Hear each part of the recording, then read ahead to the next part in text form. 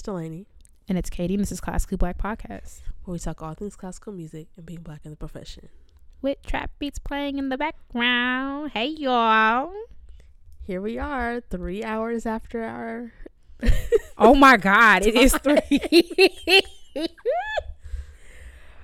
This is why...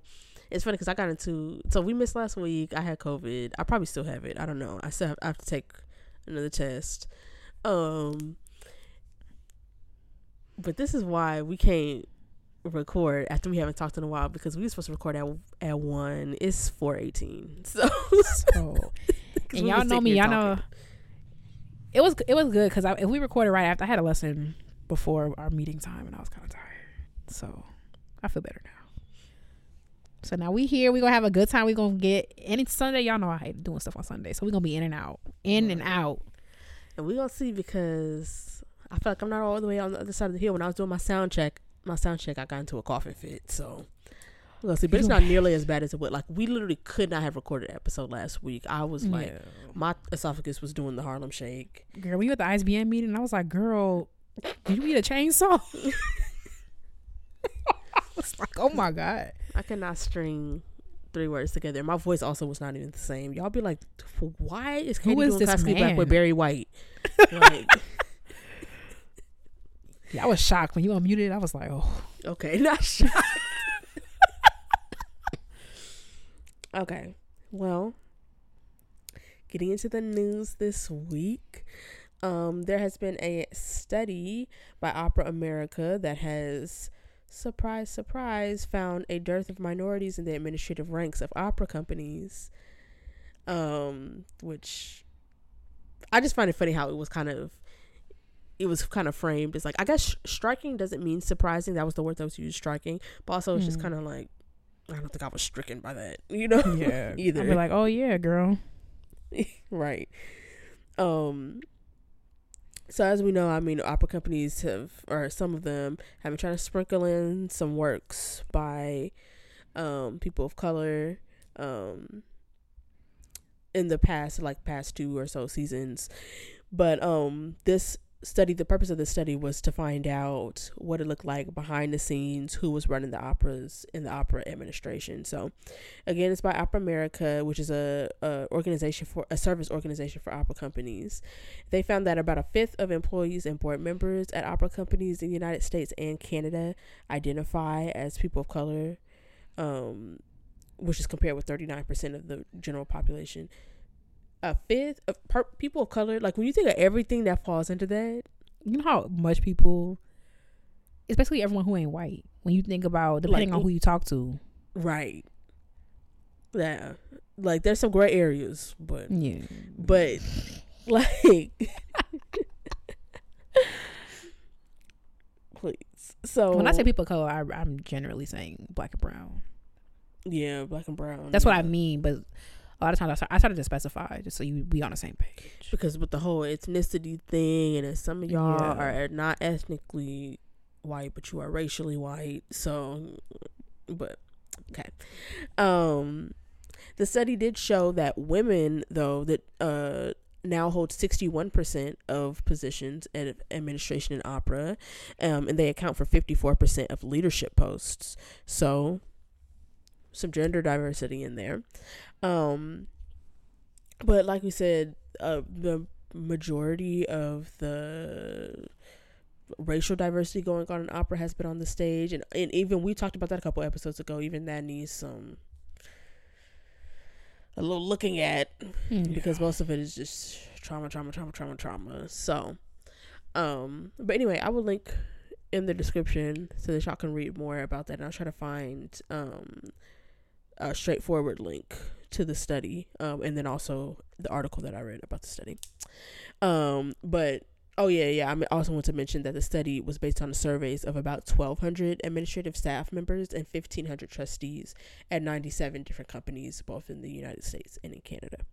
So, it is also the first of its kind in the industry, which is crazy to me. I feel like that's really, as a side note, kind of a barrier to this like work. It's like, y'all haven't been documenting this for all this time. Like, orchestras go back a little further because of Sphinx and stuff, you know, and League of American Orchestras has some data from, I forget how far back their stuff goes, but like the first of its kind in 2022. And it's only because I wonder, like, not even wonder, I know that y'all wouldn't have done this if there wasn't, you know, a racial uprising. Y'all would not have even, y'all have been like, kept doing what y'all was doing. Like, that is insane. Or had an organization call you out on it. Yeah. Well, y'all, that's in the description. And then we have a little announcy-wouncy. People who don't speak Delaney and Katie don't even know what that is. Huh? I said people who don't speak Delaney and Katie do not know what that is. Y'all can't infer what an announcy-wouncy is. Okay. It's an announcement. So it's an announcement. An announcy-wouncy. No, it's really not even all that. They probably thinking, oh, we got a Spotify deal or something. Yeah, girl, we got to deal with Google. No, we got to deal with ourselves. Which is, we're doing a summer book club in the month of August. Yeah, period. So you can join us for our little bookie wookie clubby wubby. We're gonna be reading a book called The Violin Conspiracy, which is by, hold on, sorry, I just had his thing up. I just had it up. Sorry, y'all. But anyway, we wanted to do, I'm gonna say, but while I'm looking it up, so that I'm not killing, so I don't have to cut this part out. We wanted to do a little book club about like classical music, but you know, a lot of classical music books, they be like textbooks. Like, we're not finna, you know, not like a novel. So right. We was like, okay, so what can we do? Like, what's a book that we can read that like actually has a story to it? So, it's by Brendan Slocum. So you should look up The Violin Conspiracy. Go buy the book. We will be reminding you. Don't worry. We're gonna start on the first episode that comes out in August. So the first Monday of August, which is August 1st. So, yeah, go get the book. Come kiki with us, and we're gonna split up. We'll post on our social medias, our social media platforms, like what the breakdown is gonna be, because of course we're not gonna do the whole book in one. We're gonna break it down throughout the month of August. And whether you choose to read it with us or not, you should still come over because it's gonna be trifling. And yeah, you probably like. I like podcasts that do this. That like, you ain't gonna be completely lost if you didn't read. You know, we ain't gonna be talking in cold. Right. And and by the way, the author is Black and the main character is Black, so it's a classically Black novel. Right, so not too much. Right. So, and also, if you know any other like classical music adjacent novels and stuff, you should let us know. Email us, classicallyblackpodcast@gmail.com, or comment on one of our things so we can know, because like maybe we would do this again, you know. Because like, I don't know, I just happened to come across this because I saw a book cover that had a violin and had an FO on it in a black guy, so I was like, oh, the same seemed like for me. But you know, if y'all know anything else, let us know. It'd be cute. I'm excited. Also, it's giving very much high school English, because then we really got to read it, and we don't want to lead in the discussion. That means we actually got to, because you know, like, back in high school, I was so bad. Like, girl, like, I didn't read a single book that we were required to, not in full. I read because we, you know, I was taking AP, so we had like all this like stuff, but like, what a waste. Look at me learning excerpts. But I mean, it helped me write better, so I guess. But like, I would just wait for somebody to say something, and then I'll be like, and bouncing off of that to get my participation. Piggybacking off of listen, high school English walks so these board minutes can run, okay? Like, picking back off of that, like what Raina had said, that's my least favorite phrase when people say that. Piggybacking off of, bro, leave us alone. Right. Like, listen, that's what I used to do, because I ain't read, because I went home and rested. We was at school all day. So like, especially because you really do not, like, I was getting good grades in English. You do not have to read a book to write an essay on it. You really don't. As long as you don't just make stuff up, you do have to reference the book, you know? So that's what I mean. Like, I didn't read all of them cover to cover, But like most of the, I read To Kill a Mockingbird. That's the only one I read cover to cover. I read most of Catcher in the Rye. But like, I like The Catcher in the Rye. Huh? I like The Catcher in the Rye. You said you what? I liked that book. Oh, you liked it? Some of the books I remember. It was fine. Yeah, I just didn't finish it. I think I got my thing. I read up to the last chapter and I don't finish it. I like some of the book we read. A Raisin in the Sun. That was good. That wasn't. I mean, it's a play, but you know what I mean. I didn't read it in high school, but I have read A Raisin in the Sun. When I was in my Shakespeare era, man, because I had teachers that would. I had good English teachers like Mr. Shank. Mr. Shank, he would get up and be acting stuff out, and it made it like accessible because in honors English you had to read the original text. So we, I was tight when I found out the other girls on the hall had parallel text, so I started using parallel text too, and that's when I really started understanding. I'm like, we not reading New King James Version. Like, I'm finna read what they reading down there so I can understand. But he was acting stuff out and being on top of desks and stuff. I'll never forget that. Now I remember some of the books I did read. Some of them I did read like that. What's that book, Owen Meany? Did you ever read that book? Mm-mm. It was sad and crazy, and like I really wish I hadn't read it. And what's the name? There's one of the books. Was it The Grapes of Wrath? What a terrible book. What a terrible book. Awful freaking book. Awful book. Wow. Like 0 out of 10. Burn it. Like, I honestly think that if you just get some old white man stuff and you just make it be, a relic, people just jump on board because that book is terrible. Talk about a classic. Good. Classic what? What? Like, thank you. Classic what? Because it was so bad. What is the criteria? Like, y'all just be making stuff up. Half the book was a dust storm. Like, we get it. It was a lie. And then what's that other book? The Old Man in the Sea? Where the whole middle portion of the book was him on a boat with a fit. It was terrible. I'm like, no one's being serious at the school. Like, those are the books I did the worst on because it was just so bad. Like, it was so bad. Yeah, and there's some stuff that I did. Like we read Death of the Salesman, that's a play, but still, no, we read I did plays. read that one, huh? We read plays like what's it called with the Shakespeare's and it's a good. The Glass Menagerie. That's a good play. Oh, I ate that book up. I think I ate. I wasn't really. I wasn't reading all the way. So it was like, you can, there's only so high of a grade you can get if you don't read all of it. So, but there are certain books I was getting A's on. I got A's in Shakespeare. I got A's on The Glass Menagerie. Freaking, A Tale of Two Cities. She was thick, but it was kind of lit. Like some of the books 8. Oh yeah, I just mean that like when I say I didn't read the books, I feel like I read the plays for sure. Cause some of them were really good. Yeah. Yeah. Did you read Of Mice and Men? Girl, no, we had to read that. Girl, John Steinbeck, pack it up. I mean, he has because he's dead, but like, pack it up. Like, it's not giving. Like, yeah, okay, you won your little Pulitzer Prize, but like, this is not. I feel like y'all be dragging it because ain't no way. Like, wait, is that the one where they on the island? Them kids. Listen, if you're a scholar, that's Lord of the Flies. We read that. And Lord of the and we were supposed to, but Lord of the Flies was the only book that I knew from the beginning. I'm not reading this. I knew from the beginning. I read the synopsis. I said, "There's literally no way in hell I'm laying eyes on this book." Please. I don't remember much about it. That was one of the books I finessed.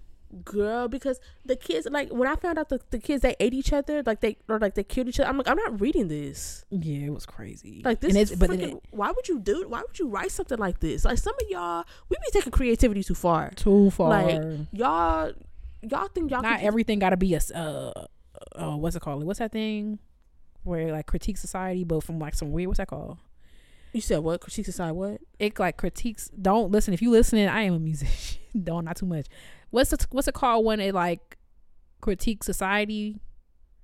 Oh, like, cause like wasn't that or am I thinking of? I'm thinking about Ant Farm. I mean, I don't know what the freaking point of Lord of the Flies was because, like I said, I didn't read it. It's like it talks about like how society it talks about society, but like in a symbolic way. You know what I'm talking about? Yeah, but there's like a word for it. There's a word for it. Yeah. Okay, I'm not thinking of it either. Yeah, but, I don't know. Because it's not. I'm not talking about satire, though. Not too much. I'm talking about like it is criticizing society, but in a different way. Like what's that Fahrenheit book? I thought you were gonna say Fahrenheit was a word. I was like, Katie, that's a temperature, girl. Not too much, because I was eating chemistry. I really thought I was going to be a dentist. I was eating it up in science. Science was so good. I love science in high school. But dang, you got me think. I got to go back and think about the books I read, because now I'm like, Romeo and Juliet was tea.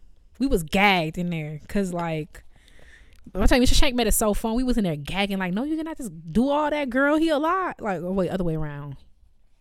She died last. Yeah. We was in there gagged. Nah, what a time. Yeah, like of Mice and Men, that was and then yeah, I don't know what, I forget who wrote Lord of the Flies, but sometimes y'all just need to like, not everything that has shock value needs to be, yeah, like y'all just be doing too much. Why? What is the point? Like, it's just not giving. Did you read Night? It's so crazy, like going to like, we I went to school in Chicago. We read. I never read Night. I had that book. My sister read it.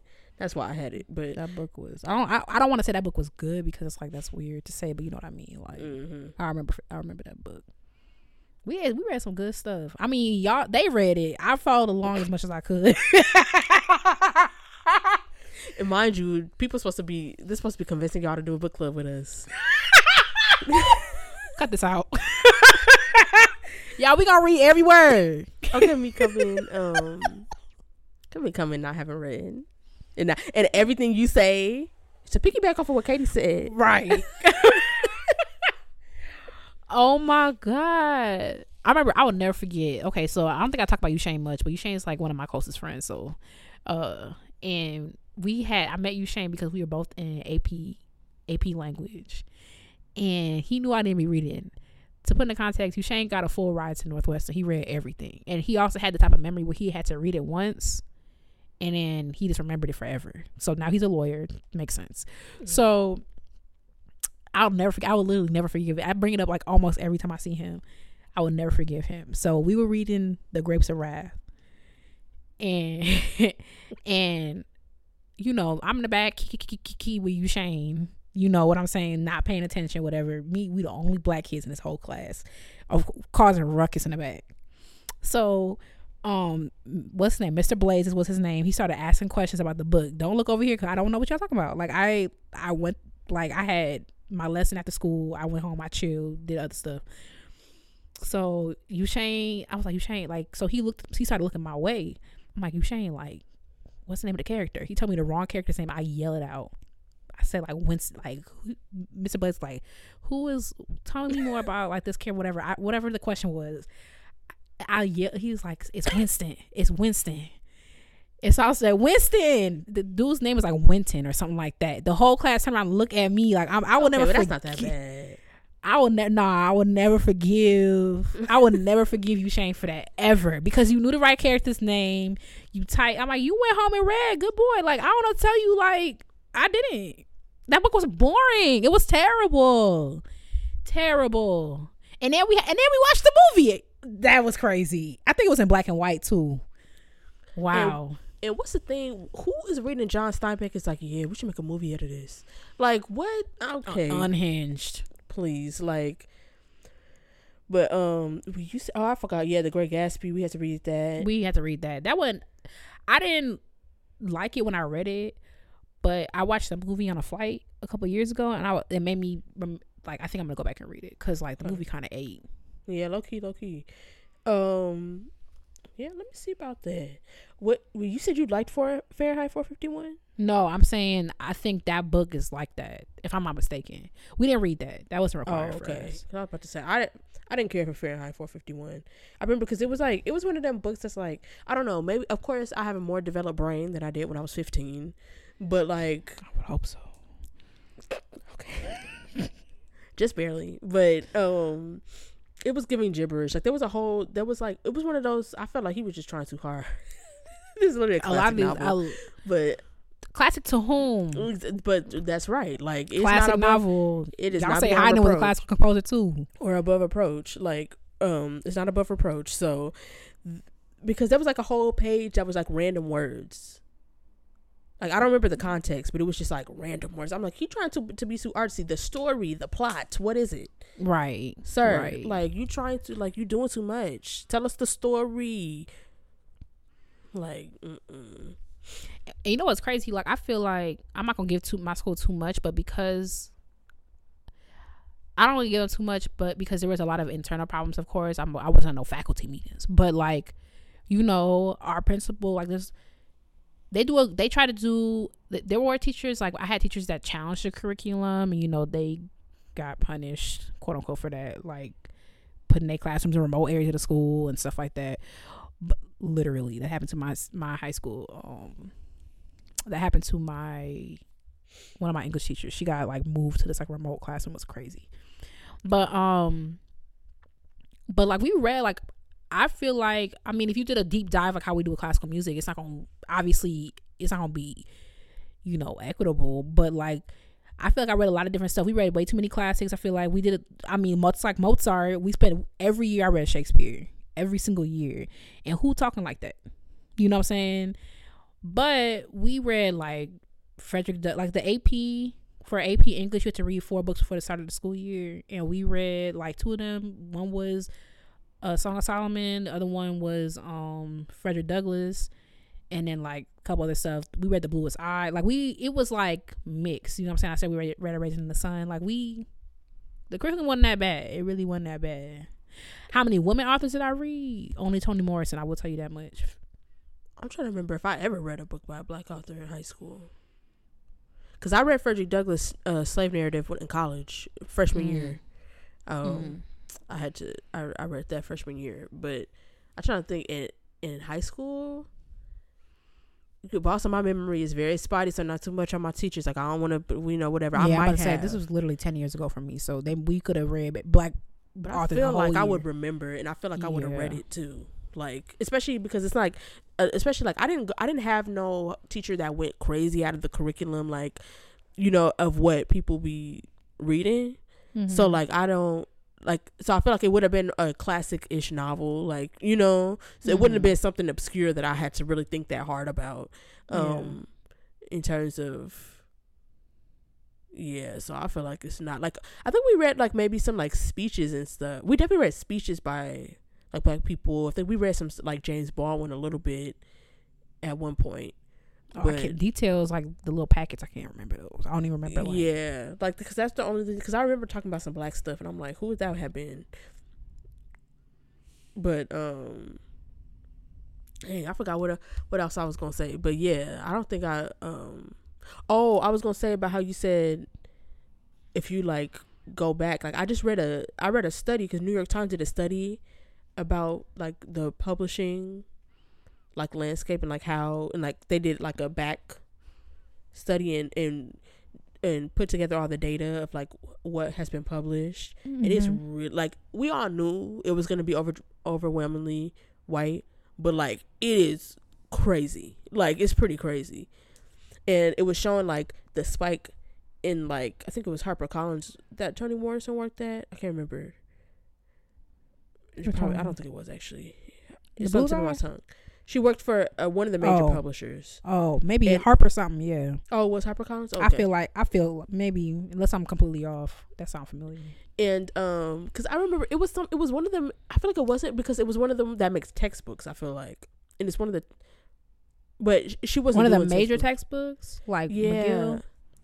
Yeah, like it was one of those. I feel like, because I remember hearing the name and I'll be like, oh, I see it on my textbooks a lot. But it was showing like how the spike, there was like a little spike in black literature, and it's literally during her tenure, and when she left it went back down. And what was really actually disheartening about it was that it showed that there have been times like this before. Like recently there's been a lot of black people on the bestseller list, because a lot of people have been publishing more novels by black people, and it feels different. But it actually identified some points in history where this same thing has happened again, where there's been a spike in black publishing, and it's gone back down. I was like, that's disheartening, because I felt like, to see that this has happened multiple times. Yeah. That like blackness has come into, and now it's a trend, and now it's not again. Like, I don't know. I was like, I hope it don't die back down. But you made a good point though, because it all really depends on like your faculty. Because Marcus Campbell, who is now recently named the superintendent of Evanston Township High School, it's weird. Evanston Township High School is its own district. I don't get it, but that's what it is. Like the elementary and middle schools are not connected to the high school. You feed in, but that's a separate district. He recently got he will be the superintendent in the fall, but he started out as an English teacher, and him, Miss Oberman, who probably don't work there no more, low key. Maybe she do. I don't know. I ain't her pockets. Mr. Shank and Miss Ogura, them four will always be in there like for more inclusive readings. And Mr. Campbell's black, and I feel like all that black stuff, like behind the scenes, he was in there like, nah, how we gonna change the curriculum, how we gonna do this, So it really depends on like who you have fighting. I know my sorry, I got too comfortable. My sorority sister, back in Rochester, her kid, she's like, I mean, do your thing, girl. But she's like, she don't even follow the curriculum. She's like, we reading black books, because it's like, and that's a really, I'm not gonna say which sorority sister, but that's on brand. But it's like, yeah, you teaching black kids, and like Evanston is not predominantly black by any means. The school's not even predominantly black. I feel like black people are like maybe between 20 and 30% of the school. It feels like way more because we live, but it felt like way more. And I don't know what those breakdowns are now, but it's like you have to diversify the curriculum. That's why I got to read a lot of the stuff that we read, because there was teachers fighting for a more diverse. Now, also, did I read anything by Asian author my time there? I did not. Not one. Did I read any LGBTQ plus stuff? I did not.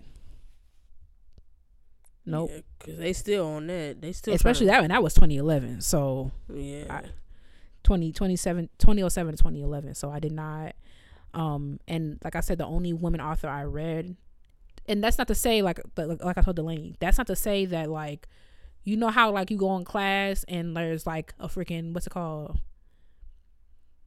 Dang, I really haven't taught in a minute. When you go into class and it's not called an icebreaker, it's a bell ringer. There's a bell ringer on the board, and there's a packet on your desk, and you got to read this. I'm not saying like the day-to-day stuff. I don't remember. There's no way. But overarching, the only woman author I read, unless The Glass Menagerie was written by a woman, which I don't think it was Toni Morrison. We read The Bluest Eye, and we read Song of Solomon. So it wasn't perfect, but it depends on it's funny how all this stuff is related. It depends on who working there. It depends on leadership and who's willing to change stuff. It depends on all of that stuff in any institution. Mm-hmm. Yeah, I feel like my only one was Harper Lee. So, all right, well, okay, literally black plot. This is a joke. Anyway, intermission. Oh, literarily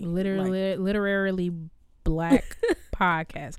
That podcast would last 3 weeks, because I might have read. You asked Delaney offline what I'd like to read. So I mean, I mix it up, but like I couldn't do a weekly reading podcast. There's no way. The capacity that you have. I mean, maybe if it was my job, I could make it shake. But like, you read different amounts. You feel like reading a certain amount, and then you taking notes. I feel like that would take the fun out of it, low key. Like, and I also just got back to reading for leisure. Like 4 years ago, I'm not picking up no book. You know what I'm saying? Yeah.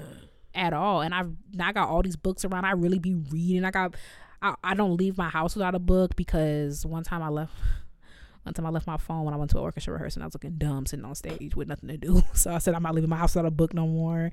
Like I'm finally getting back into it, because it's not assigned. So I want to keep it that way.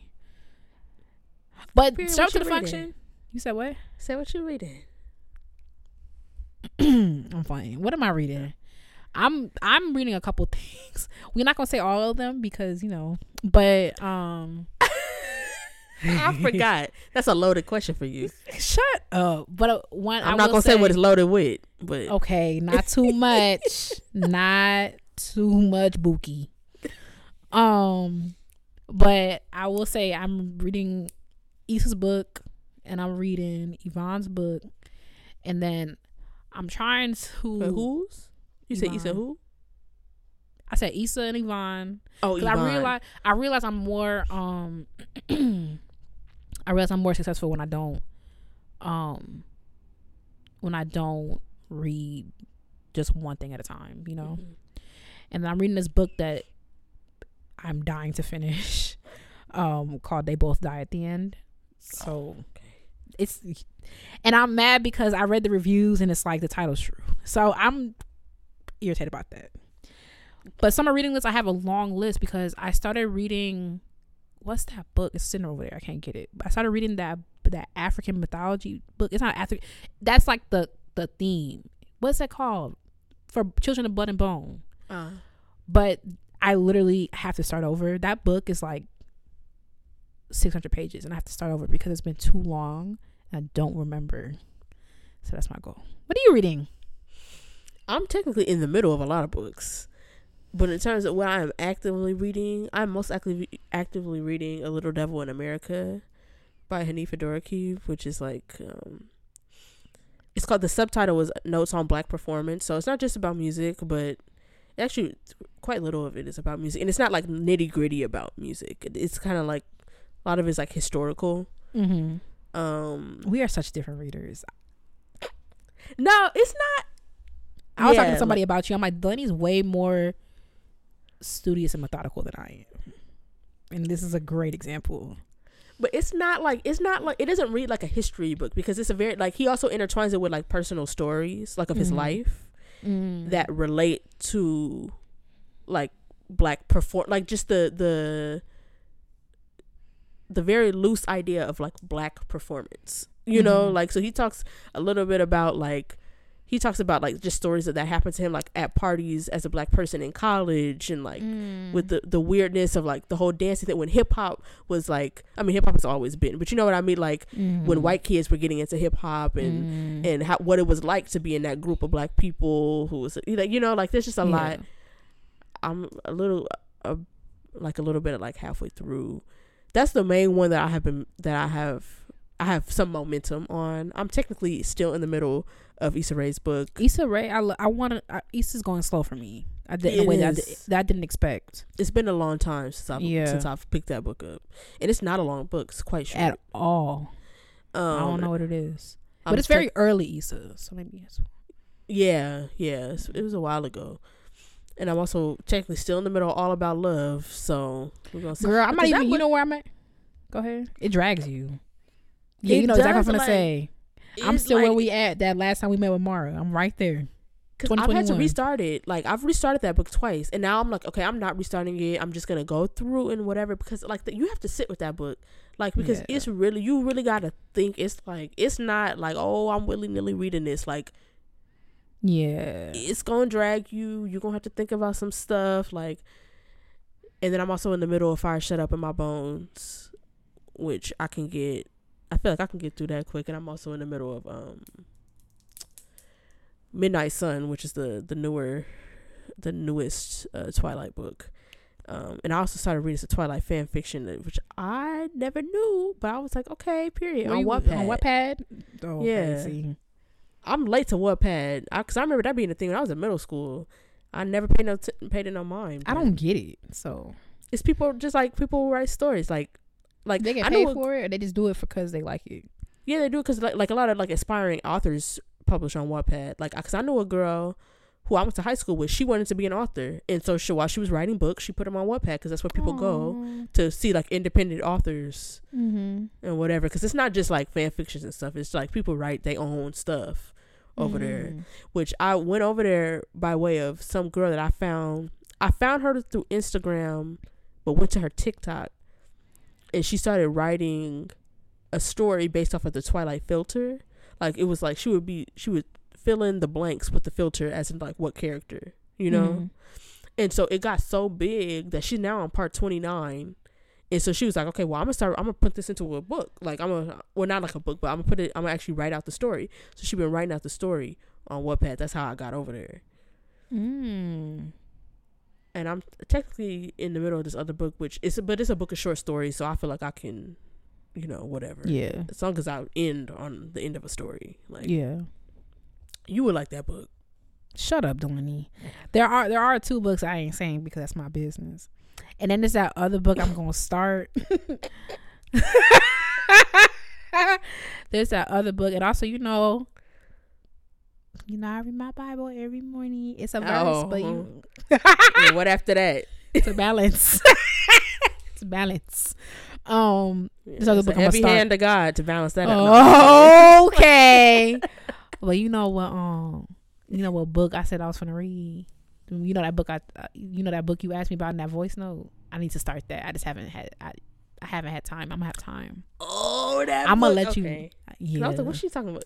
You know exactly what book I'm talking about. Because exactly. There are questions that need answers, and I feel like that book might not answer it, but it's gonna start my gears turning. Yeah, it's gonna something because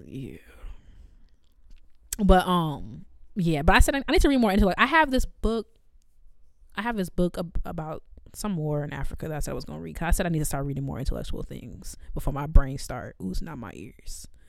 And we need to balance. We got to balance each other out because I feel like I don't not read fiction because I don't like it. I just forgot it existed. Like, that's crazy. Because I was flying through that Twilight book because I was like, it's like another world. It's like, yeah, girl, it's a book. Like, that's what they do. Like, so I was like, okay, I actually like it when I get into it. So I need to be over there. With the fiction girls because, like, reality, like, that's why I stopped reading because I'm in reality all the time. Girl, now I'm fun over here. Like, who wants to curl up in the bed with decolonizing wealth? That's what I'm saying. Like, I love the end of the day, like, when you you got a little something. Or what's another book I got on The Craft of Research? Why do I have that book? Like, I mean, you can have it, but I don't understand why you sitting down with a cup of tea reading that. That's like, I love an afternoon. You just sit down, read my little book, be gagged. It's crazy. I read this one book, some fiction. I read this one book because that's you got to be careful with book talk because they be recommending stuff, and then it's just like I read this book called The Princess Trap. And I know Jen had told me like it's fiction, it's not supposed to be realistic, but I feel like I like elements of stuff being realistic. And basically what had happened was she met this prince on accident or whatever, a typical like storyline, like he didn't know he was a prince, and then he lied to the media. He's like from Netherlands or something. He lied to the media that the paparazzi that was following him around was like, oh yeah, this is my fiance. And this talks about how like now she got to act like they engage, and of course you know what happens at the end. I was like, why'd I waste my money on this book? And that's why you should do pirated books first, and then you ain't hear from me. They literally did on this podcast with your name on it. The government has other things to worry about, but they have a history of ignoring those and going to the things that don't matter. So they'll be at your door. Don't come over here, babe. I have the book, so rest. Period. We moving on? Yep. 38 minutes later. This is what happens when we don't put no episode out. All right. And, in case y'all forgot what we were talking about, The Violent Conspiracy is the book that we're reading for that. Yeah. Oh, maybe we could put a link. Oh, yeah. I'll try to find it on Bookshop so y'all could, like, that supports Black owned and people of color owned. Oh, period. Yeah. So please, if you can avoid it, don't get it on Amazon because I'm pretty sure it's not going to be that big of a difference. And we're giving you plenty of time so you can deal with their shipping times. You don't have to get it overnight. So if you, I'm not shaming you if you use Amazon. It is convenient. I'm just saying we will put a link to like a Black owned bookstore. Mm-hmm. Yeah. I'm so tight when I went to Portland because Memphis doesn't have a Black owned bookstore that I'm aware of. If you would know of one, let me know. But isn't that crazy? Yeah, Memphis. Right. That I'm aware of, so don't drag me. Mm-hmm. Let me know. But I tried looking for one. And I went to Portland. When I went to Portland back in time means nothing. April, they have weird hours, and I can't tell if it's COVID or just normal, so I didn't catch them. But I like buying books from Black bookstores. Like when I go to Chicago, I like to get at least one. That book's still sitting in the same bag. I saw it today. I need to read that. But yeah. Anyway, so there's this trend. There's this trend going on TikTok where, or maybe it started on Twitter and moved to TikTok. I don't know. But I saw it on TikTok where like girls will give scenarios based on like a number. I'm gonna give you an example. They'll give a scenario based on a number, and then their friend has to.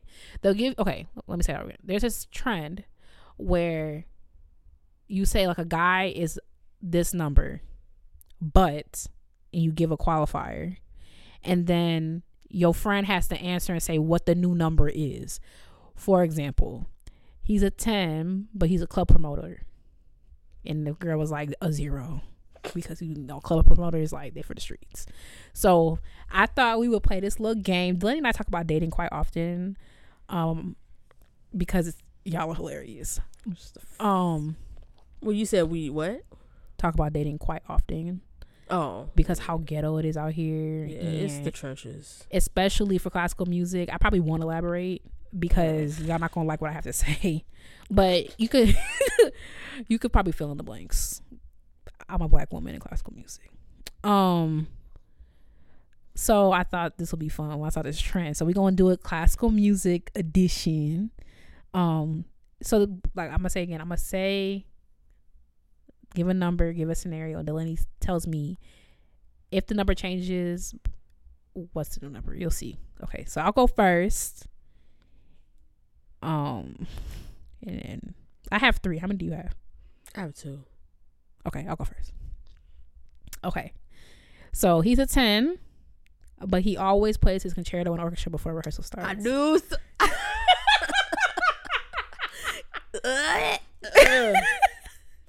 My gosh. That's a 1. A 1? Because shut up. Like, that's crazy. A 1? Grow up. What if you fine? That's actually a worse. 10 is fine. A 10 is fine. You fine. That's worse to me because that's like one of those people that's like, you already fine. What you need more attention for? Yeah, that's like true. That would get on my nerves. That would get on my nerves more. Yeah, I feel like because I feel like you fine and you probably know you fine and you just eating it up and you just like shut up like. I was watching this video yesterday, these Jamaican creators I like, and they did like one of them like panel type interviews. Everybody does them. Nella Rose did them first, and then now everybody does them. And she finally said what I've been saying for years. I don't like a man that's too fine, because when you know you fine, you start acting crazy, and that's something that a crazy man would do. Because what you need more attention for? Yeah, the more you say it, a 1 is crazy. I ain't gonna hold you. A 1 is crazy. What would you say? Play this concerto. Okay, 3. But nah, because now the whole orchestra know your man is annoying. Yeah, and he's embarrassing to you, and also it's like it's like you're embarrassing to me. You're embarrassing to yourself. Shut up, and also grow up. Like how old are we? Like I'm very big on orchestra etiquette. I don't know everybody is, but I'm very big on orchestra etiquette. I don't mess around in orchestra. There have been a couple of people who have been goofy enough to lure me to the other side. Not the other side. Maybe like once or twice. But other than that, I don't like, because I like rules. I don't like getting in trouble. Yeah. And I don't like being rude, so I don't like talking when the conductor, stuff like that. I just find it, I think it's rude, and I find it distracting, and I don't like it. So I'm not like a prude or anything, but like, bro, you're not even, what are you doing? Yeah, no, I feel you. Be serious. This is a work environment. I just couldn't imagine. I'm thinking about now. Yeah, a one is crazy, but crazy. Okay, 3. I'll say 3. Yeah, 3. But also, I want to talk to you no more, because we're literally down here at the MSO and you playing your concerto during somebody not being serious. That would be crazy. That means you're hyper annoying, because you are an adult. We are being paid to be here. you playing the first couple bars of Mendelssohn. First couple bars of Stamets. That's embarrassing. Yeah, you're right. A 3. 2. Okay. Mine is he's a 10, but he thinks Stravinsky is new music. Girl, I saw that on Twitter. For real? Oh, never mind. I did, but I mean, I saw yours on Twitter too, but I assumed you just came up with it. You saw mine, the one Concerto Orchestra? Yeah, because I made a tweet about it because I was like, that's the reason why I don't like maybe you inspired me. The Mendelssohn Concerto. I don't think I saw you. Yeah, I said this exact because me and Sam got to a conversation about it because I was like, this exact type of person is the reason why I don't like the Mendelssohn Violin Concerto, because he would play it over and over and over again. Maybe. Go ahead. Sorry. Oh no, I was just gonna say before rehearsal, but I didn't see this one. Maybe you inspire me to do that, to say it. Cause I don't know if I saw that scuffle with you and Sam. You and Sam been beefing. I love it. I live. We been beefing, but he went too far. He went too far the other day. Nah, okay. If he be listening to this, let me be quiet. Cause he gonna come for me again and drag me. So whatever. I got the numbers on my side. More people on my side. I mean, listen, that's all that matters. Maybe it wasn't Stravinsky. I don't know. Okay, not too much joy, okay? But what you said the number was? I just said 10. Yeah, 10.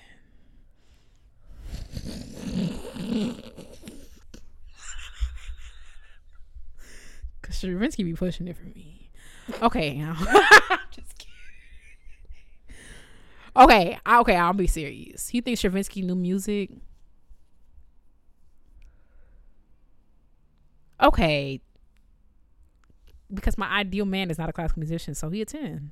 Because if he was because it's like, you see what I'm saying? Like, you don't know. You think you heard Stravinsky be beep bop too. You know what I'm saying? So it's like, if you were a classical musician, that's different. I guess when I was thinking of it, I was thinking like it was a classical musician, because like other than that, like you can't blame anybody for not knowing Stravinsky. You know, so like I was thinking somebody who knows Stravinsky's dates.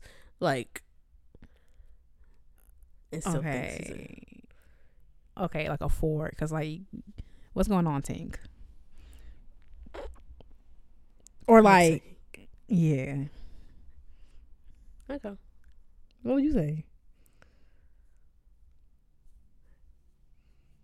I don't know. Can you be purposely dense, or like, you know what I'm saying? Yeah, because that's giving orchestras. You know, like once they want a little razzle dazzle. There are a couple orchestras that have been championing commissions, but prior to that, yeah.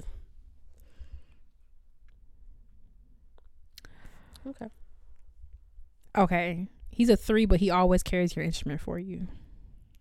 Oh, you got creative with him. I didn't even think to do that.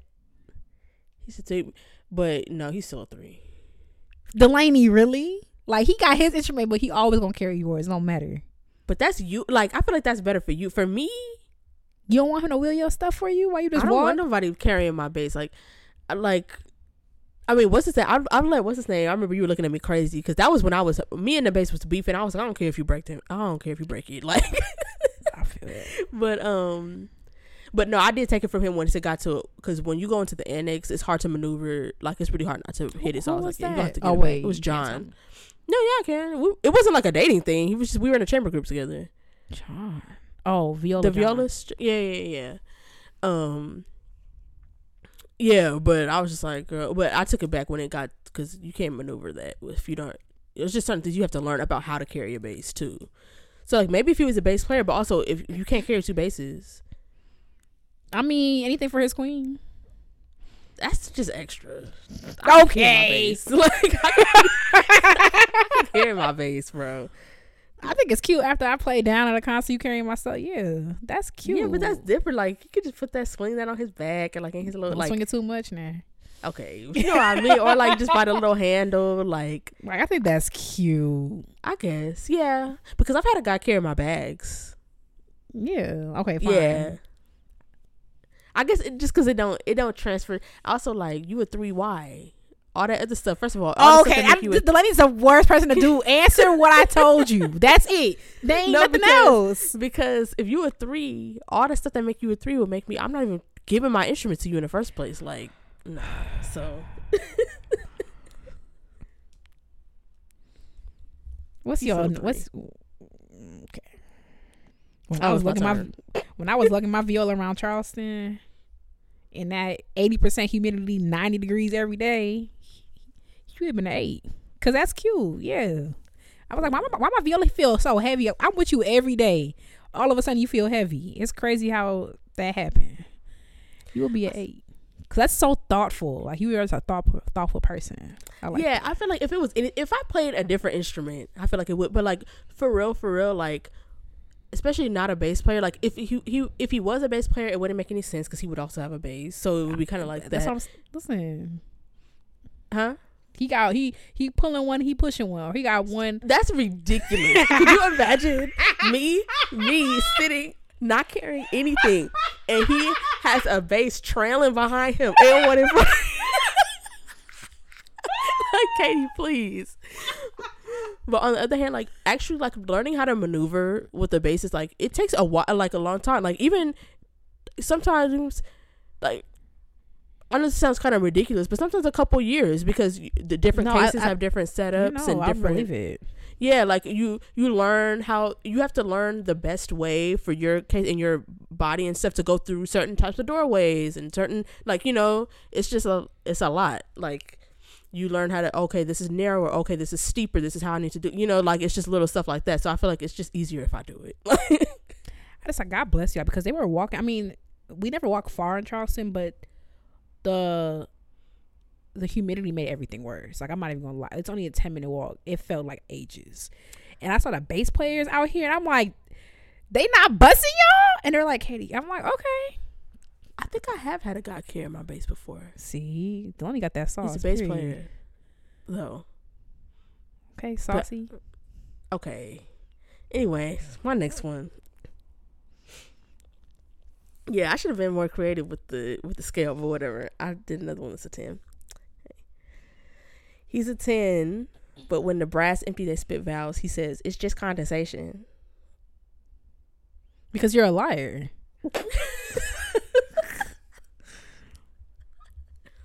You are a liar.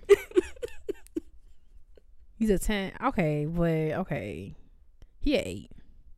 Are you kidding? Cause where he emptied in my face. Like he is 0. Like I really do.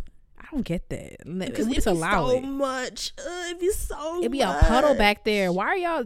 Who is regulating that? Like that is a freaking biohazard. Like y'all, it's literally a biohazard. I feel like if you play a wind instrument, your immune system got to be very strong because all that spit back there, y'all spitting all through y'all stuff. That's crazy. The whole thing, all of y'all. I mean, the brass girls are worse, but like all that spit going on back there, and y'all dipping stuff, y'all re-dipping stuff in water. That's crazy to me. And y'all got the same cup for 2.5 hours, is dipping it in and out. Yeah, I bet you drop your music in a puddle of spit. Like, please, Katie. Especially because, like, if you tell me if I'm grossed out by that, you're like, it's just da. That's like, so you don't think that's gross? If you don't think that's gross, I bet you don't wipe your booty good. Oh yeah, they cheesecake together. Who did you say booty cheeks was glued together? When did I say that? You said that. I remember it. Who did you say? It was one of the. You probably just said that generally about the bathing habits, of these composers like the. Oh, ain't no way they had one booty cheek. A booty choke. This is getting out of hand.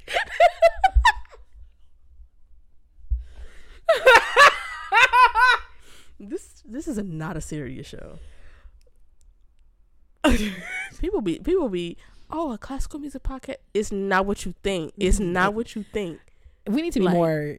We got to figure out how we gonna let people know. Your preconceived notions, like, leave them at the door. It's not like like I'm praying one day we do a serious podcast. Like one day we gotta Oh, that is so gross. Because you could like, wow, you just splashing around in there. Yeah, if you tell me, oh, it's just like, nah, I don't trust you. And what? Okay, also, what is condensating? Let's break it down. Because where condensation come from? You think that so you gonna tell me that the moisture in the air that's jumping to your instrument? It came from your hot breath, and see, and because that's the type of dude who y'all been staying together, and 3 weeks in you find out he been using your toothbrush, and he said, "Oh, what's the problem?" That's the type that would say something like that. Do you see that? I'm not gonna say it because it's actually viral. Did you see that video that went viral on Twitter with that lady talking about her loofah and her man in the morning? Oh, you said that to me. And that's why I say legalize murder. Because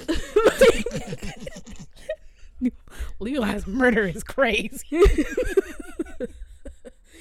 For legal reasons, I'm just kidding. I'm just kidding. But if y'all knew what that man was doing with her loofah, if y'all knew what he was doing with her loofah, y'all should see this finger.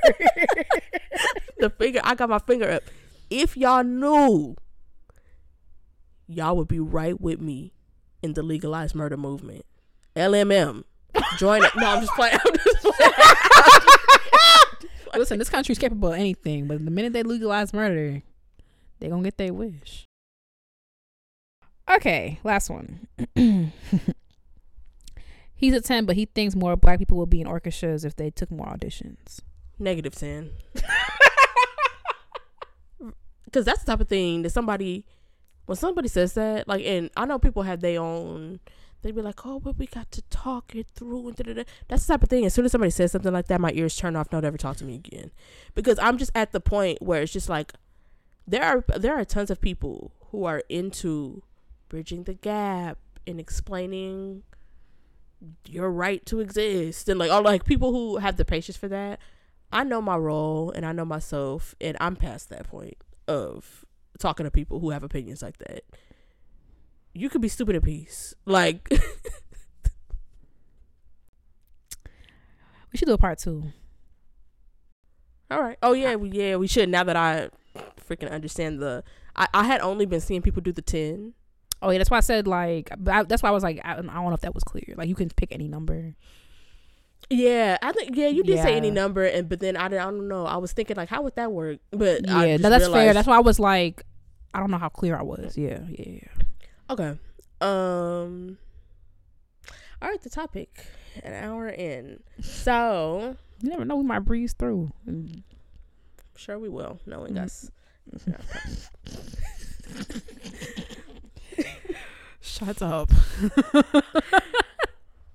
Okay. So this week we're going to be talking about the San Antonio Symphony. So as you guys may have heard, the news broke, and we're a little late because again, no episode last week.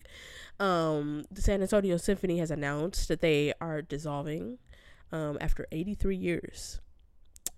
Which is making San Antonio the largest U.S. city without an orchestra, which I have no concept of how big places are or like what. But like that was a crazy stat. Like, yeah, if you think about this, no city,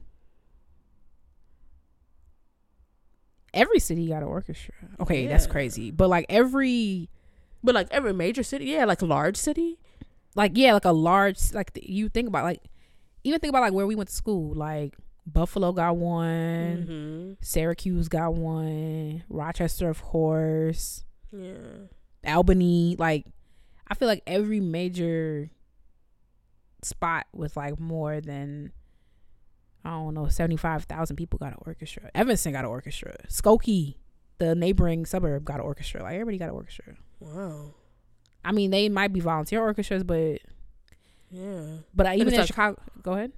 Oh no, go ahead. Even in the Chicago area, I mean, yeah, you have CSO, but then you also got,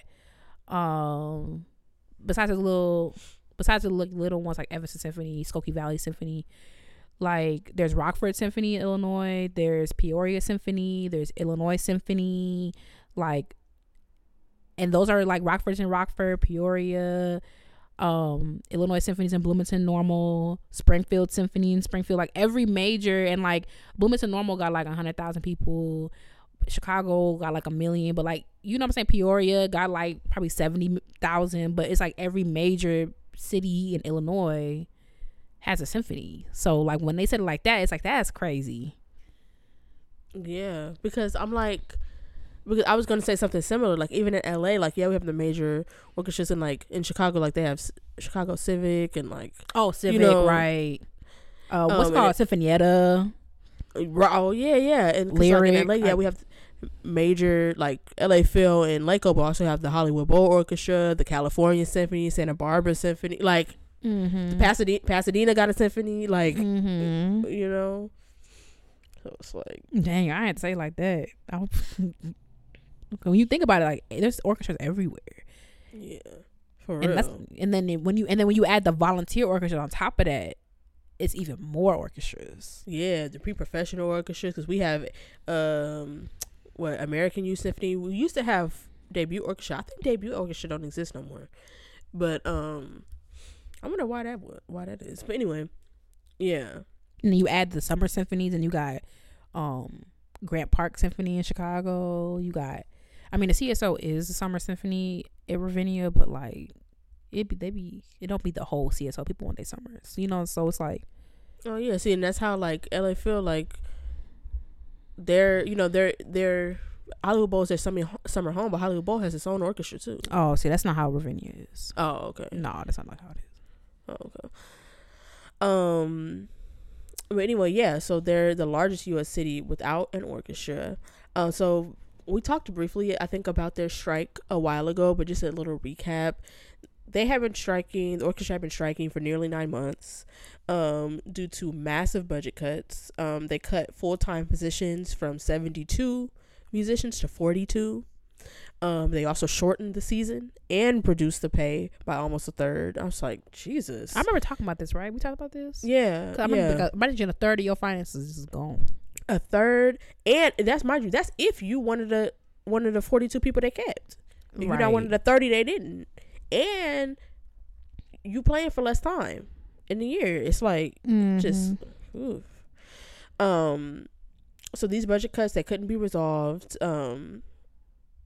between the management and the orchestra. Some of the people in the orchestra have been subbing with other ensembles in the air, like in Texas, as well as they've been doing a lot of like community concerts and trying to raise money in the community, and also just, you know, trying to build morale. And I guess I don't know what their relationship was like with the people of San Antonio. I follow, so before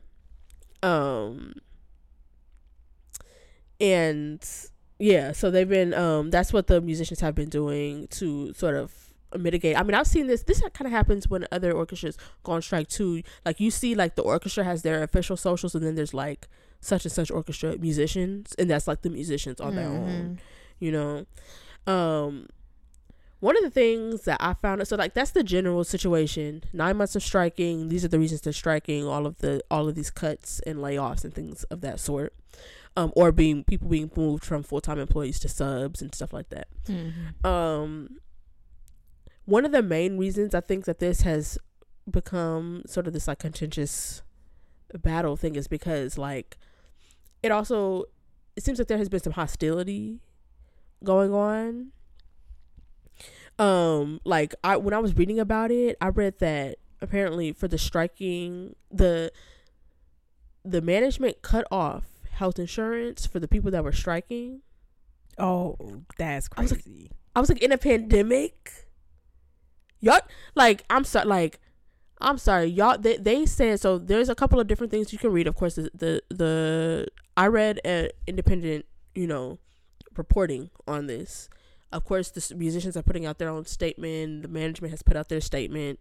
You can read that. And the management claims that they have, you know, they've tried, and the musicians they won't accept what is realistic or whatever. But I want to know how y'all can truly expect them to believe that y'all are negotiating in good faith when you cut off their health insurance in the middle of a global freaking pandemic for striking, and they're supposed to believe that you're like in retaliation to them striking, they're supposed to believe, oh yeah, they have our best interests at heart. Please.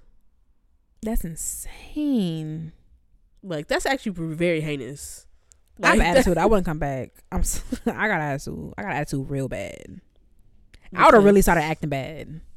Right, because now what you got to lose? Like, let's take it to the streets. Like, period. You gonna act crazy? Yeah, let's get CNN down here.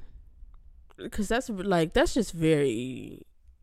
pretty cruel. Like, people got families and stuff. Like, right, you got kids. Like, nah, and you in Texas, you getting it. Like, so you gonna need that health insurance. Not you getting it. You either gonna get that, or you gonna get frostbite when they cut your water off. Texas is crazy. You hear they want to leave the union? What y'all? What? Yeah, you ain't hear that? Oh, it's crazy down there. They got these weird like law things they write in about like Texas. Yeah. Send the rapture. That's what it's giving. Because there's a lot. There was a tweet about someone was like, it wasn't hard for me to cut off R. Kelly's music because once I realized that he was singing about children. And this one girl was like, well, Luther Vandross was singing about a man. I'm like, that is not the same thing. Like, I was like, send the rapture, because these people are very, very dumb. It's giving Hollow Skull. Like, you know that quote from Abbott Elementary when Ava was like, I forgot black people can also be annoying. That's what it's giving. That's what it's giving. Okay, so when I read this, it low-key got me thinking about just like the future of what we got going on over here, because I feel like for us, or I'll speak for myself, but I think, you know, we literally discussed this episode, so I also know your opinion. But for the second episode, like, getting an orchestra job really seemed like the very, like, of course it seemed like very hard to achieve. It's you know, there's only so many of them, and there's a lot of us that are gunning for them. Not everybody, but the orchestra job kind of seemed like the stable, you know, like job that you got. Like, if you got an orchestra job, like, people stay in those jobs for decades, and it's like, right, whatever. And now you see, like, it's low-key doing the Harlem Shake. Like, girl, like, what's going on, you know?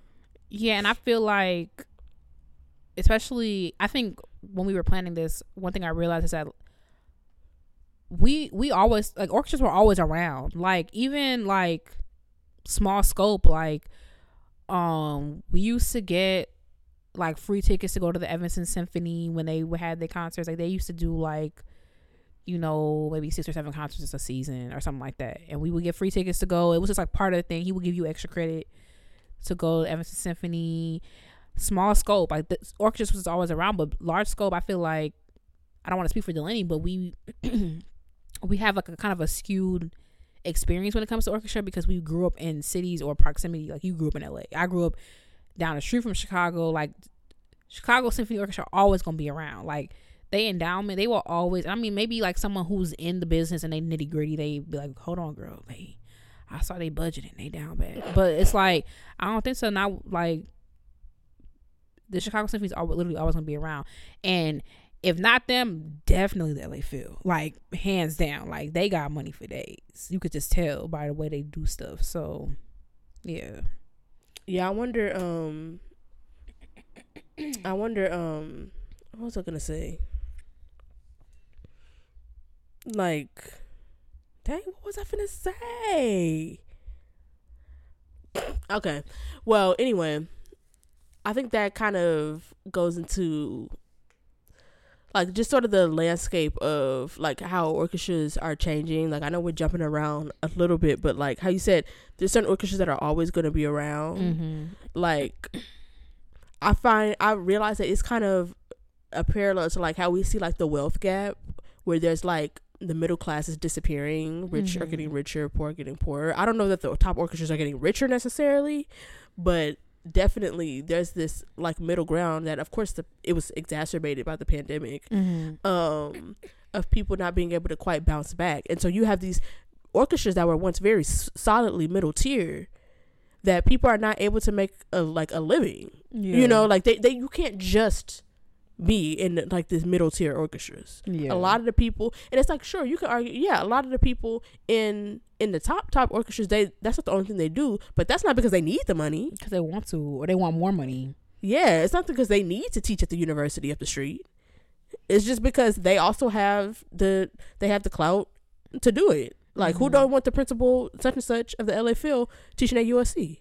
Right. Like, of course he's gonna go over there and get that bag. Like, you know, but it's not because he needs to. But like, there's a lot of people. You know, I'm not trying to put nobody's salary out there, but like people in these mid tier orchestras, I don't know if that's like, I mean, I don't know that that's necessarily all. It's always been that way, and even if it has been, they still had other gigs. It's not the way it is now because gas is $7, so it's not the same necessity as it was, you know. But it seems like there was never enough orchestra jobs to go around, but now, even like when we're talking about like secure orchestra jobs, like it's definitely, I feel like it's really dropping off.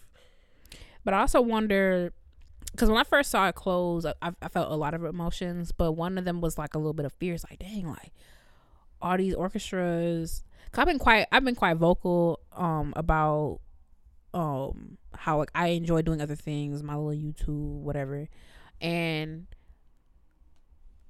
you know, I see myself like being in an orchestra that like I have flexibility to do other things, and but seeing San Antonio close down, I was like, dang, like that means there's gonna be less spots. But also, I think because of the pandemic and because people seeing like how orchestra could be snatched from you so quickly, like a lot of orchestras, when we talked about it like 2 years ago, a lot of orchestras weren't playing, period. Like we'll catch y'all on the other side.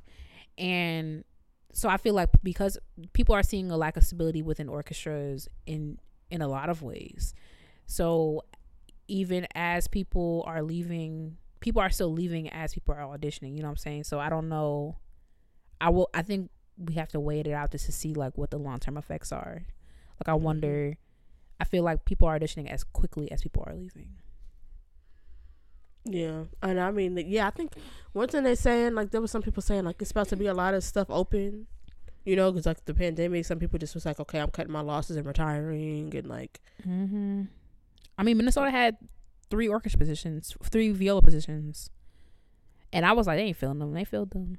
I mean, Sam could say that's his people, but one of the girls I was at Spoleto with, I'm like, you want that?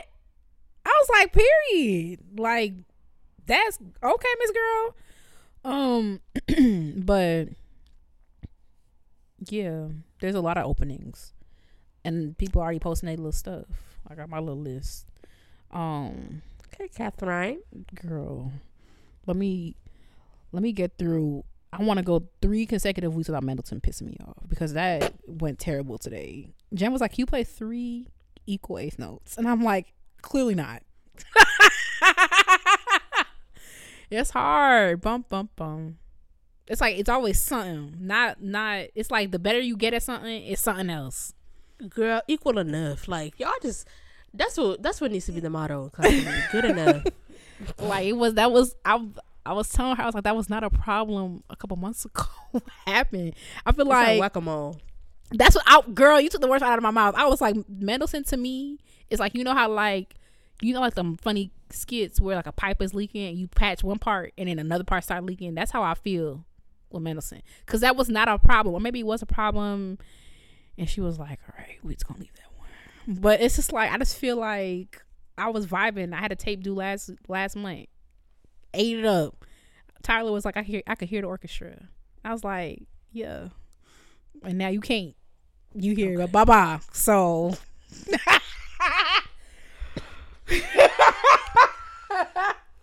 okay. But anyway, I don't know why we got it. Yeah, there's a lot of openings. Are they gonna fill them all? I don't know. Because they still find people off auditions and not picking nobody. That's another topic.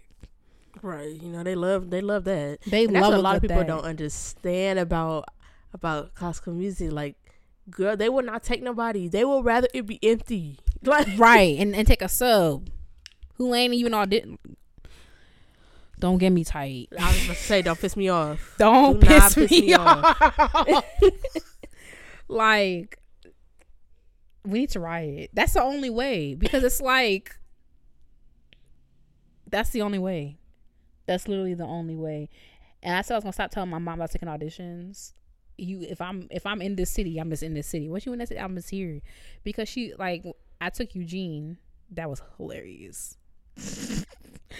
Because that didn't go well. But we move. And she's like, I just feel bad that you just keep taking these auditions and not getting them. I'm like, first of all, Keep was crazy. Not too much.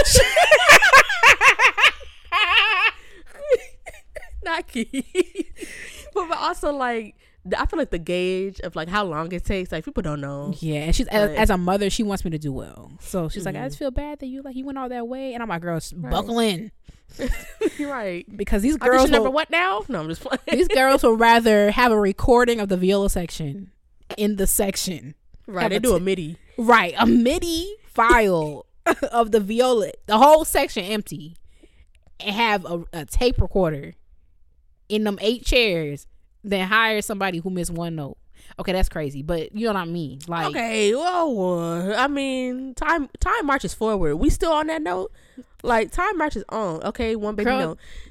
Did I modulate that? Yeah, but like, come on.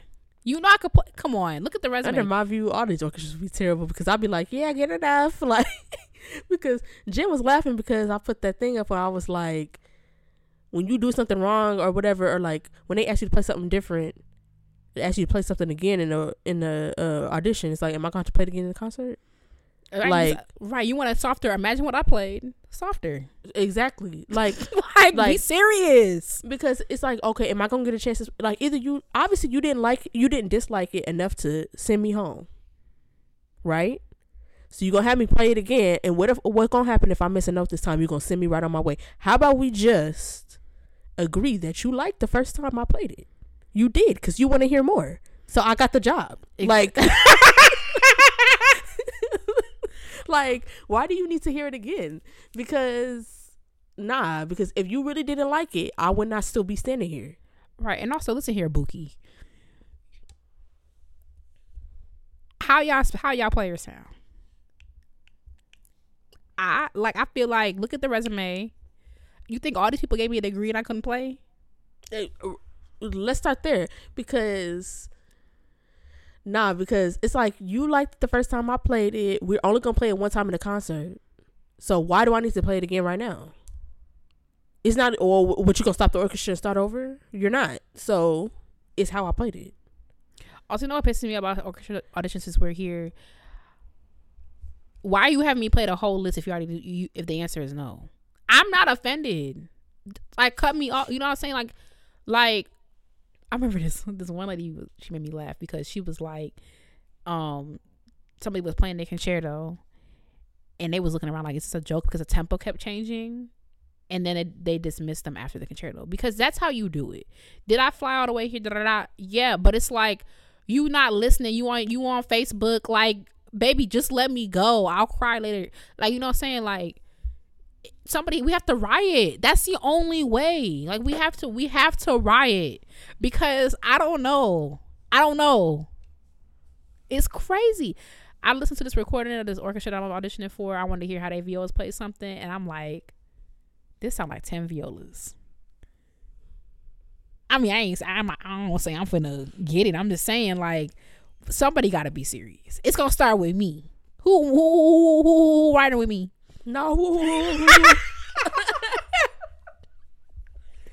I'm gonna learn it though. I'm gonna learn a little Mendelssohn. I'm gonna learn it because what am I gonna do? Crazy. Anyway, under the stability thing, I do want to pull over for a second. I mean, we're off the road. We've been off roading for the entire episode. But one thing that was going around was like, and this is a common thing with classical musicians, and I'm hoping that the 3 people we reach with this episode, this will impress upon, because I remember we struck a nerve with some people a couple of months ago or last year with the whole like listening to people play and critiquing it. That struck a nerve. Listen, good. Look at the strike a nerve too. You see an orchestra close down, you see all the people lose their job, you see how devastating it is. Like, you the only city in the world without an orchestra. Kingston, Jamaica got an orchestra. You know what I'm saying? So it's like, you the only city in the world without an orchestra. And it's like, this is devastating. And y'all over here like, see? Y'all doing this orchestra, see. I'm like, I don't think y'all understand how like pathetic that lands. Like, to you it lands like, see, y'all put out y'all need to get in y'all bag, y'all need to get y'all LLC, y'all doing all this orchestra stuff, and it's like, that's not landing the way you think. People literally lost their job, they lost their health care, they gotta figure out what they're gonna do in the middle of a pandemic. Also, a lot of these people, like, you been won your job, now you gotta go dust off excerpts if you even want to. You might not even want to do that no more, so you gotta figure out a career change. You got kids, you got spouse, people taking care of their parents, people sending money back home. You don't know what people are doing with their money.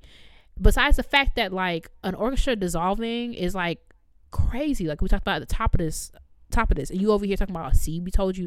I'm like, it's pathetic. People are losing their jobs, and you over here talking about like, baby, if you didn't advance off the first round, just say that and go to therapy. You know what I'm saying? It's giving, I can't play an orchestra, I can't get an orchestra, so now I'm happy one closed down. It's freaking weird. Why are y'all so weird?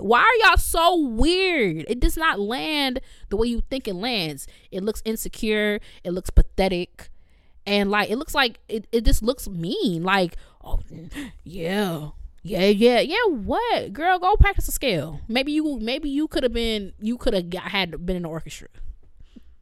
And people plan their lives out. Like, imagine you was 3 years away from retirement, and it's like, you don't have quite enough to retire. But now what you finna do? You really finna go off and dust off your excerpts, take an audition? You ain't taking an audition in 35 years? Yeah. Please. Like, especially like, I'm with, like, I know that Jen has said that like people could win an audition at any point. I do agree with that, but at the same time, like, people who are fresh off of grad school, who have been practicing 8 hours a day, just drilling excerpt, like, that is an advantage. You don't stand the chance. And that's an advantage to be, because taking auditions is a mindset, and it's like a lifestyle, low key. Like, you know, to be preparing for that caliber of audition, like, that's a whole situation. Like, and with the whole thing about stuff being like symphonies being resolved, you hear me? Dissolved. Like, losing an orchestra job is not like losing, oh, you lost your tech jobs, you gonna go over here at this tech place. Like, your city has one orchestra. You have to if you're gonna go get another job, you have to uproot your life. Right. It's not like San Antonio got 3 other symphonies that you could go whatever. Right. You have to move. Or like inconvenience or stuff. Like, okay, boom, you lost San Antonio, but like, whatever, maybe you won San Antonio like before the pandemic. Okay, you can dust yourself off. You gonna be commuting back and forth between Houston? Exactly. That's not sustainable.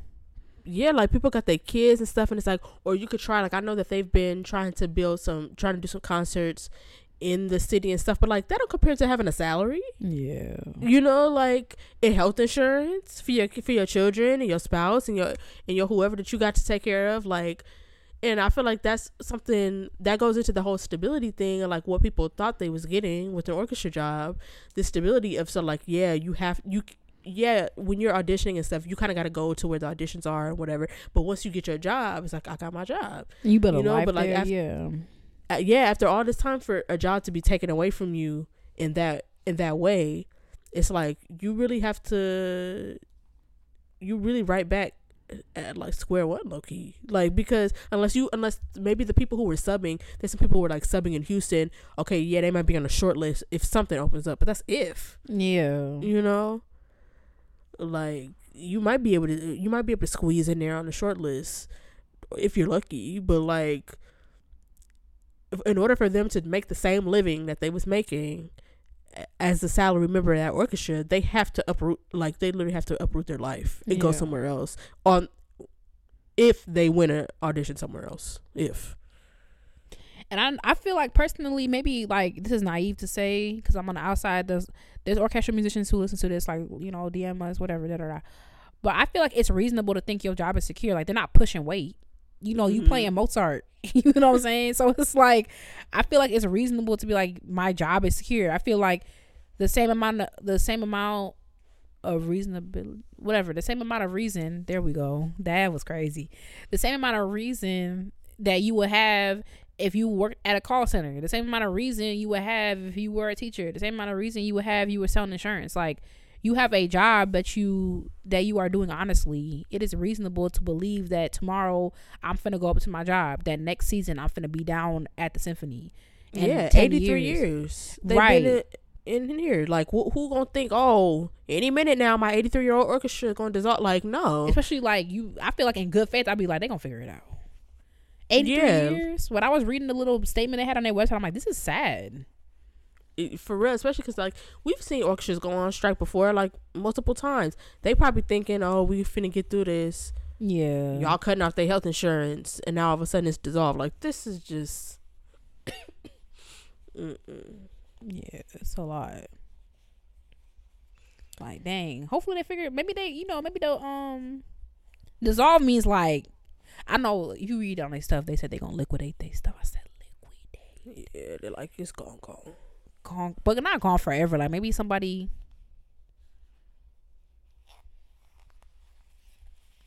We gonna see. Yeah, I've never seen anything like this happen before, so I don't know what, you know. I mean, maybe they could, like, somebody with some money can start a chamber orchestra, rebuild. Yeah, but maybe hopefully they could you know, find somebody with the money to do that.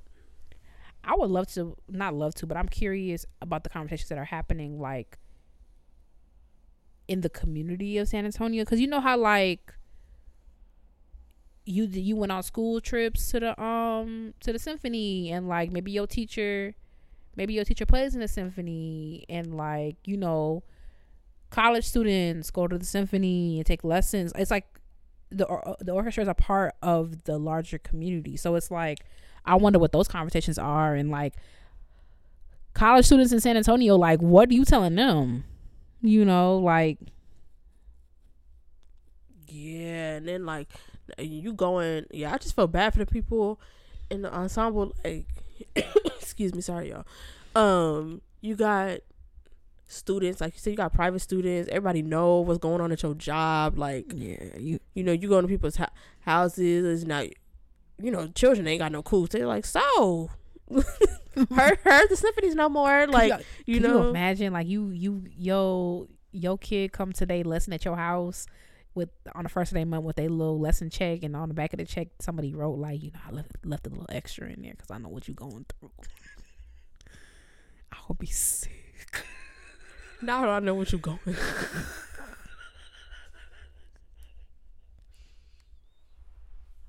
I would be sick. Girl, not San Antonio, San Quantonio down the street. That wasn't me. Not San Quantonio. Okay. I'm not a serious person, and I'm realizing that more and more each day, and I gotta do something about it. I'm not going to, but I said I got to. Awareness is the first step. Well, you said you're not going to, so it sounds like it's the last step too. Well, look, we love a good 2-in-1. Okay. On that note, I wish y'all the best. Yeah. I know that means nothing, but I wonder the morale. I would. Yeah. That's tough. Yeah. All right, y'all. All right, y'all. Time for Black Excellence, where we hype you up, gas you up, and give you your props because there's room for everyone at the top. Who are you talking about, Delaney? This week I'm talking about Ebony Thomas. Ebony is the second flute and piccolo of the Dallas Opera. She's previously been the principal flute of the Knoxville Symphony and the Florida Grand Opera. She also spent a year as the second flute of the Houston Symphony. Okay, period. She's also performed with a bunch of different orchestras, guest principal flute of the Seattle Symphony, San Antonio Symphony, Santa Fe Opera, and because I just came up on her. I was like, oh dang. And the Fort Worth Symphony. She's also performed with the Los Angeles Philharmonic, Oregon Symphony, Sarasota's Orchestra, Phoenix Symphony, Detroit, Dallas, like so everywhere. Like, right, girl. Say where she hasn't played. I was about to say, yeah, she just got like 2 or 3 more boxes to tick, and that's pretty much everywhere. She was a New World Fellow under the direction of Michael Tilson Thomas. She also has performed at Carnegie Hall, and she was a soloist of the Joan Tower Flute Concerto and the North American premiere of the Christian Lindbergh Flute Concerto. She also is an avid chamber musician. She has she continues to perform regularly with the Austin Chamber Music Society and Voices of Change, which is a new music ensemble in Dallas, Texas. She was also a finalist for the Austin Arts Awards for her performance of Valerie Coleman's Danza di la Mariposa for solo flute. She's also a member of the Firebird Ensemble, which can be heard on several of their released recordings, including the Brandenburg Project. I mean, come on, everywhere. She's also I'll move on because there's a lot more performance accolades, but I'll link her website so y'all can all see. But she's also a passionate educator. She's the assistant professor of flute at the University of Missouri Kansas City Conservatory. And she also serves as a member of the board of the Greater Dallas Youth Orchestra and is on the National Advisory Board of the Memphis Youth Symphony Program. Period. So she all over the place. When did she go to home? Right. But sorry, I'm fighting. I'm choking. Fighting, trying not to cough in y'all ears right now. But yeah, shout out to Ebony. Period, sis. Period. My piece of the week is Sibelius 1 because I was reminded how amazing that is. The perfect symphony. It's definitely top 10 ever written. It's crazy. Sibelius 1, often shadowed by the overhyped Sibelius 2, is like perfect. It is dramatic. It's endearing. And yeah, dude wrote so well he got a little program named after him. So get your money up. Okay, not a little program. But I'm finna go listen to it when I get off this thing because I forgot. Like, it's just crazy. Anyway, thank you so much for listening to Classically Black Podcast. Don't forget about a little book club. Okay, we gonna read. Okay, get Violent Conspiracy. Everybody reading that grade level over here. Okay. Right. Thank you so much for listening. Don't forget to follow us on social media at Classically Black Podcast. If you have a piece of the week suggestion, a black excellent suggestion, an intermission suggestion, suggest an intermission, like do something messy. Okay, not too much. I actually thought of a messy idea, but Katie trying to wait till she get a job before we do it. Yeah, we gotta wait till I get a job.